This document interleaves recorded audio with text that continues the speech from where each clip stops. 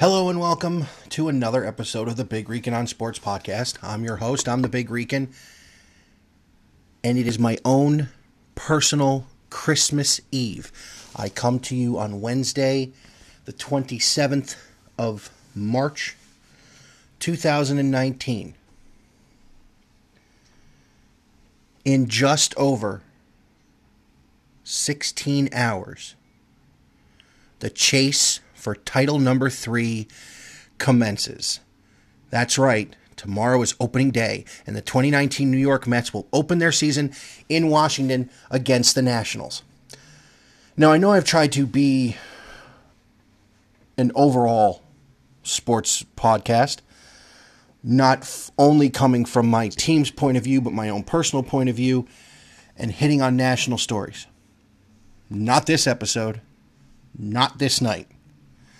Tonight's episode is about my beloved New York Mets and the dawn of the 2019 season that starts tomorrow. Just to give you a little hint of how excited I am, I sit here in my t-shirt my wife gave me for Christmas. It is a Dodger Blue Mets t-shirt with the original Avengers on it, because that comes out in a month too. I have my hat I purchased on opening day last year at Citi Field on my head. It is baseball season, and it is going to be a great one. So I'm going to give you a little preview of opening weekend, because I think this series could actually set the tone for the season for both teams involved. Both teams involved underwent large changes in the offseason. Some would call wholesale changes in the offseason. One team with many players, one team with one. So we're going to get through that. We're going to start with a couple of current event things. And let's just say it now. Jacob deGrom got paid. 5 years, $137.5 million. The extension starting this year will take him through 2024 after some options and some opt-outs are taken care of. Let's be honest, I don't think deGrom is ever going to leave the New York Mets. I think he will stay here for the rest of his career and retire as one of the few players to never wear another uniform. Speaking of players to never wear another uniform, as I did some reading today in my off time at work, I noticed that someone who helped get the deal done and really was instrumental in getting this deal done was none other than the newest special assistant to the general manager, the captain, David Wright. Brodie Van Wagenen came out today and gave David a lot of credit for getting Jacob's deal done, saying how he was at the whiteboard with Brodie trying to make it work and was instrumental in getting it done. And he didn't just sell the player, he sold the man. So, David, you're still making us smile even though you're not wearing a uniform anymore. Thank you, Captain. So, they paid deGrom. That's one part of what I think they're going to end up doing. And now I'm going to tell you why they didn't go after Bryce Harper. Because they have to pay deGrom, Syndergaard, Wheeler, Conforto, Matz. 5 players who still have a couple years of control left, but are going to be instrumental in how this team competes for years to come. Most people are saying Conforto needs to be the next guy that gets his deal. I disagree. I disagree wholeheartedly. The next guy to get his deal has got to be Noah Syndergaard. Syndergaard is a legit number one who gets to play second fiddle and still pitch like a number one because him and his boy just love to play. I love where this team is headed. Brodie also kept his word about the 25-man roster. He said, we're taking the best 25 north with us. And Pete Alonso is on the 25-man roster. I believe he will start tomorrow at first base. And what a way to start. Your first major league at bat's going to be against Max Scherzer. Good luck, kid. So an opening weekend preview. As I said, I know I've tried to cover all of this great game, but this show I am going to focus on my team and who I think is going to be their biggest rival in trying to win the National League East in 2019. And if you like pitching, like I do, I was raised a pitcher. I pitched into high school. And I've been to pitcher's duels and I've been to blowouts, and I prefer the pitcher's duels. Both listening and watching, whether it be live or at home, I prefer the pitcher's duel. More intrigue, more suspense. You're hanging on every move. You're hanging on every pitch. Love a pitcher's duel. So if you really do like pitching like I do, this is the series to pay attention to. You have marquee matchups all 3 games. You have power pitching at its finest in games 1 and 2. You have a guy making his not even season debut. You have a guy making his debut for a team that he signed with in the offseason in game 3, and you have a young pitcher who is trying to show the second half of last year was not a fluke, and he is going to be this good moving forward. We start with tomorrow, and at 1:05 in D.C., Max Scherzer will toe the rubber for the Nationals once again on opening day. His opponent will be Jacob deGrom. That's right. 1 and 2 in the Cy Young from 2018 are going to go at it on opening day in D.C. Now, this isn't just any opening day. This Mets team, there's something about it. And I can't put my finger on it. I have watched the New York Mets my entire life. I have been a fan my entire life. There's just something different about this team. So tomorrow, Scherzer and deGrom, you are talking about the guy who led the league in every measurable statistical category except for 2, and those were wins and strikeouts, and the other guy on the other side is doing it. deGrom led in ERA, he led in WHIP, he led in WAR, he led in this, he led in that, and Scherzer had more wins and more strikeouts. These are the 2 best right-handed pitchers in the National League. The guys going Saturday have something to say about that, but I believe these are the 2 best right-handed pitchers in the National League. They're going to go at it tomorrow in D.C. Then we get to Saturday. Saturday is a big start for the national starter because I'm not a big believer in Steven Strasburg. When healthy, he's been very, very good, but he has had his health issues.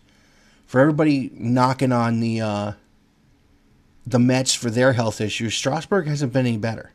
He made his highly anticipated debut, I want to say it was 2010 or 2011. He had to sit out the next year because of Tommy John. He was shut down early from another year because of coming off the surgery, and he couldn't help in the postseason. He lost a couple of big games late down the stretch in 2015 for this team. He signed his big contract, and he's pitched well, but his numbers haven't panned out the way the Nationals would have hoped. Opposing him on the mound is none other than Thor himself, Noah Syndergaard. The Norse god of thunder enters his 15, 16, 17, 18, his 5th season, his 4th full season with the New York Mets. And it appears to be a big one. He is a lot of guys' pick to win the National League Cy Young Award, along with mine. At times, Syndergaard has been more than dominant. He's been outright filth. I went to opening day last year with my dad, and we sat 9 rows into left field, home run territory, against St. Louis. He looks effortless, and he's throwing 100 miles an hour. He throws a 94-mile-an-hour slider that cuts on a blade.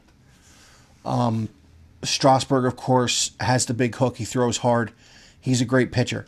Not a lot of runs going to be scored Friday, Saturday. Guarantee you that. On Sunday, Patrick Corbin makes his Nationals debut against Zach Wheeler, who had arguably the best second half of any pitcher not named Jacob deGrom in the National League. Wheeler's really looking for that year to make his mark. He came up in 2013. I have in my possession the Batman and Robin motif back page of the New York Post as he made his Major League debut in a doubleheader with Matt Harvey. Wheeler has looked really good this spring. He's pitched very, very well. And when I say that, watching deGrom and Syndergaard pitch in the spring, you can tell they're working on something. Whether it be a change-up early in the count or locating the slider, throwing the curveball for strikes, wanting to work different sides of the plate with the fastballs. What Zach Wheeler has done is basically go out and say, all right, it's time to dominate. And he's done that. He had a great spring. In the one time he pitched, I actually got to watch a highlight package. I have never seen his two-seamer run like that. He's ready. And to have these guys at the top of the rotation, those three power arms, what a phenomenal start for the New York Mets. Patrick Corbin comes over from Arizona as the highest touted pitching free agent, and he is supposed to be that third guy behind those two.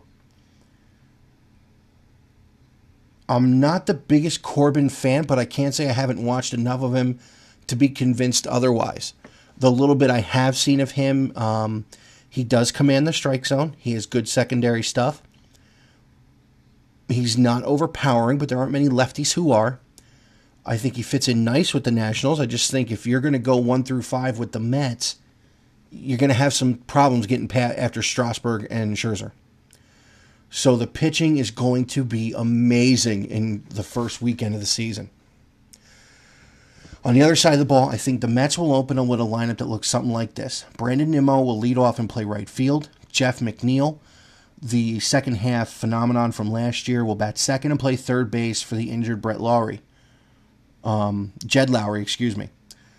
Robinson Cano, in his return to New York, will bat third and play second. Wilson Ramos, the former National and newest Met, will catch and bat fourth.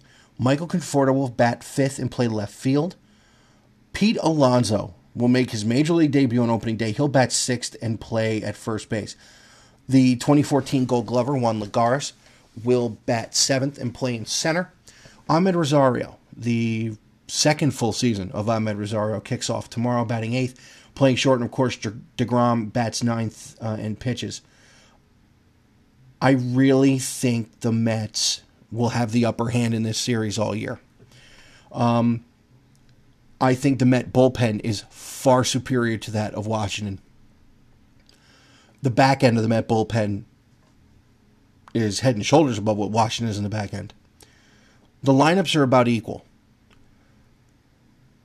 Come June, I'm hoping we'll be adding Yoenis Cespedes to the lineup. But here's the biggest question mark for Washington. Where do they go without Bryce Harper? Now, I know I've said previously, I'm not a fan of Bryce Harper. Outside of his love for Ohio State, I am not a fan of Bryce Harper at all. But there's one thing that cannot be denied. Bryce Harper is a game-changing talent who makes your lineup longer and better. A lot of so-called experts, and even somebody on Twitter, came out and said they picked the Nationals to win the division. And with the reasons they gave me, I have this to say. Are we reading the same names? Are we watching the same games? Or are we just picking because it's something to do? I think the Nationals will finish second or third in this division, depending on how the Phillies do.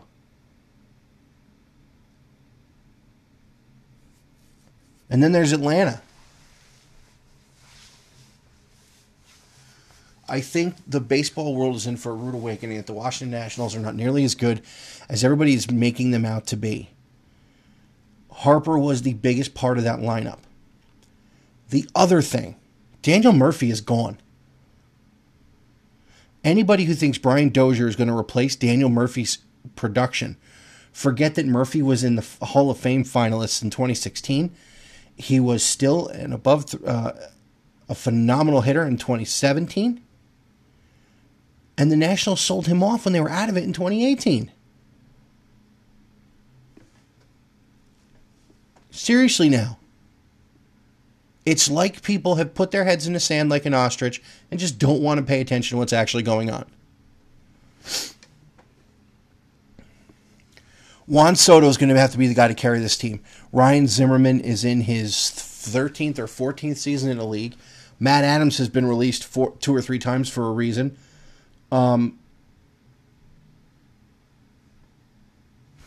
They're not as good as they used to be. They're not the juggernaut that's going to win the National League East years and years in a row and be the force to be reckoned with. Somebody said their outfield is still good. Soto, Michael Taylor, and Eaton. Where's the power coming from? Yes, they have Trey Turner, who's going to steal a lot of bases. Yes, they have Anthony Rendon, who is a very good cornerstone type player. But the problem is, what are these guys going to do in a lineup where they're able to be pitched to? And that is the one thing no one is thinking of that's doing any kind of predictions. How is this Nationals lineup going to fare without its two biggest guns from the previous years? Because you don't have to pitch to Rendon anymore. And you don't have to pitch to somebody else. You can pitch to Michael Taylor. You can pitch to Trey Turner. You don't have to pitch to Rendon. There's no Harper. There's no Murphy.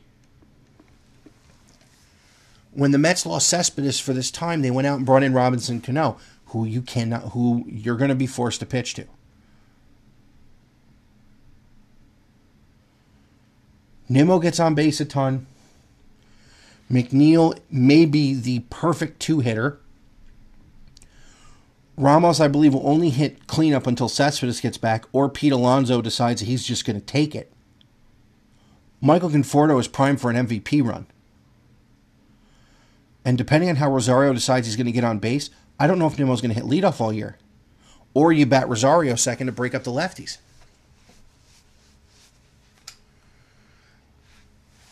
One of the Nats pitchers will be lights out this weekend. I can guarantee you that. But I think it's going to be Strasburg, and I think that DeGrom will cancel him out. I like the Mets to win this division. I said it in my baseball preview. I said it to anybody I could. I like the New York Mets this year.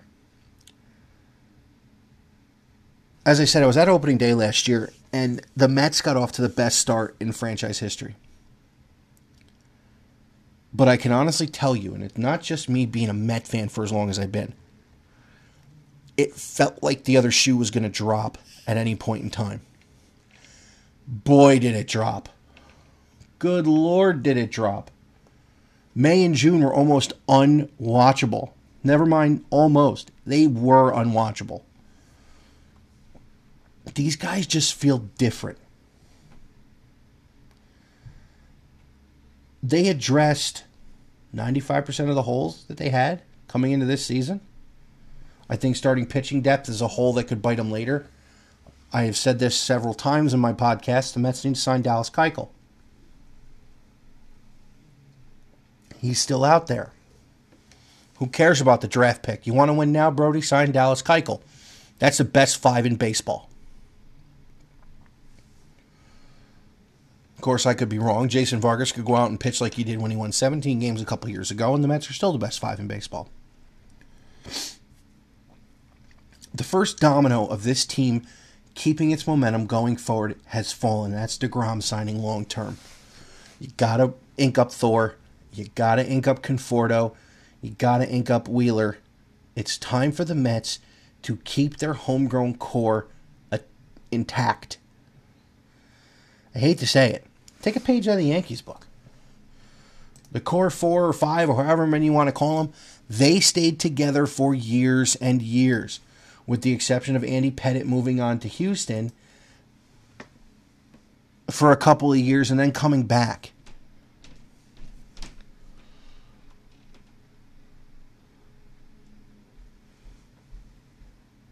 They built this team the right way. The Mets foundation is their pitching. Not just the starters.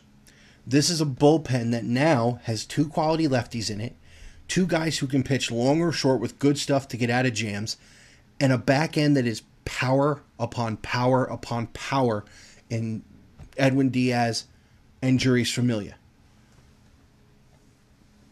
They have more team speed. Having Nimmo at the top of the lineup, having McNeil, having Rosario, having Conforto. I would say having Alonso, but Alonso is not fast at all. They're ready to win now. I firmly believe that. And a lot of people will tell you, oh, you're just being a homer. Oh, you don't know what you're talking about. I've sat and read hours about what this team should and could be.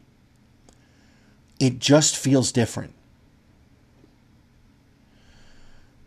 Now, I've said that to people I know, and they've said, oh, you never know with these feelings. It could be just because you're a fan. Last time I heard someone tell me it just feels different was June 19th, 2016. Now, most of you don't know what that was, unless you follow a different sport than baseball. June 19th, 2016 is the night the Cleveland Cavaliers completed the biggest comeback in NBA history when they beat the Golden State Warriors in Game 7 of the NBA Finals to bring Cleveland its first championship since 1964. This just feels different. This is not a team with a glaring one superstar and figure it out from there. This is not a team with a question about their unequivocal leader not being able to play. This is not a team with guys out of position to make room for younger kids. This is not a team who brought in a player they had to bring in because the fans or the media said they needed it. This is a team that a GM took over, took a look at what he thought it needed, and went out and got every bit of it. From top to bottom, the 25-man roster of the New York Mets is deeper, it's faster, it's better defensively. They're ready to win, and I think they get it done this year. I think we have another 2015 ride to remember in 2019.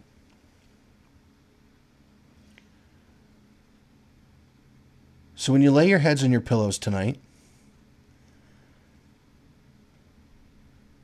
just think of how much brighter the world gets tomorrow. Yes, Oakland played Seattle for a couple days in Japan, but that was more or less a gift to Ichiro. It's opening day tomorrow. And the world starts all over again. Baseball enters its 150th year. And the game is still so beautiful that it has to be played on a diamond.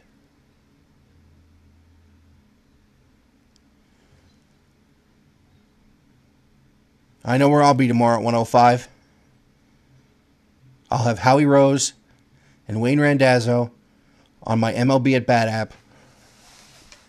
And I will listen to the New York Mets take on the Washington Nationals.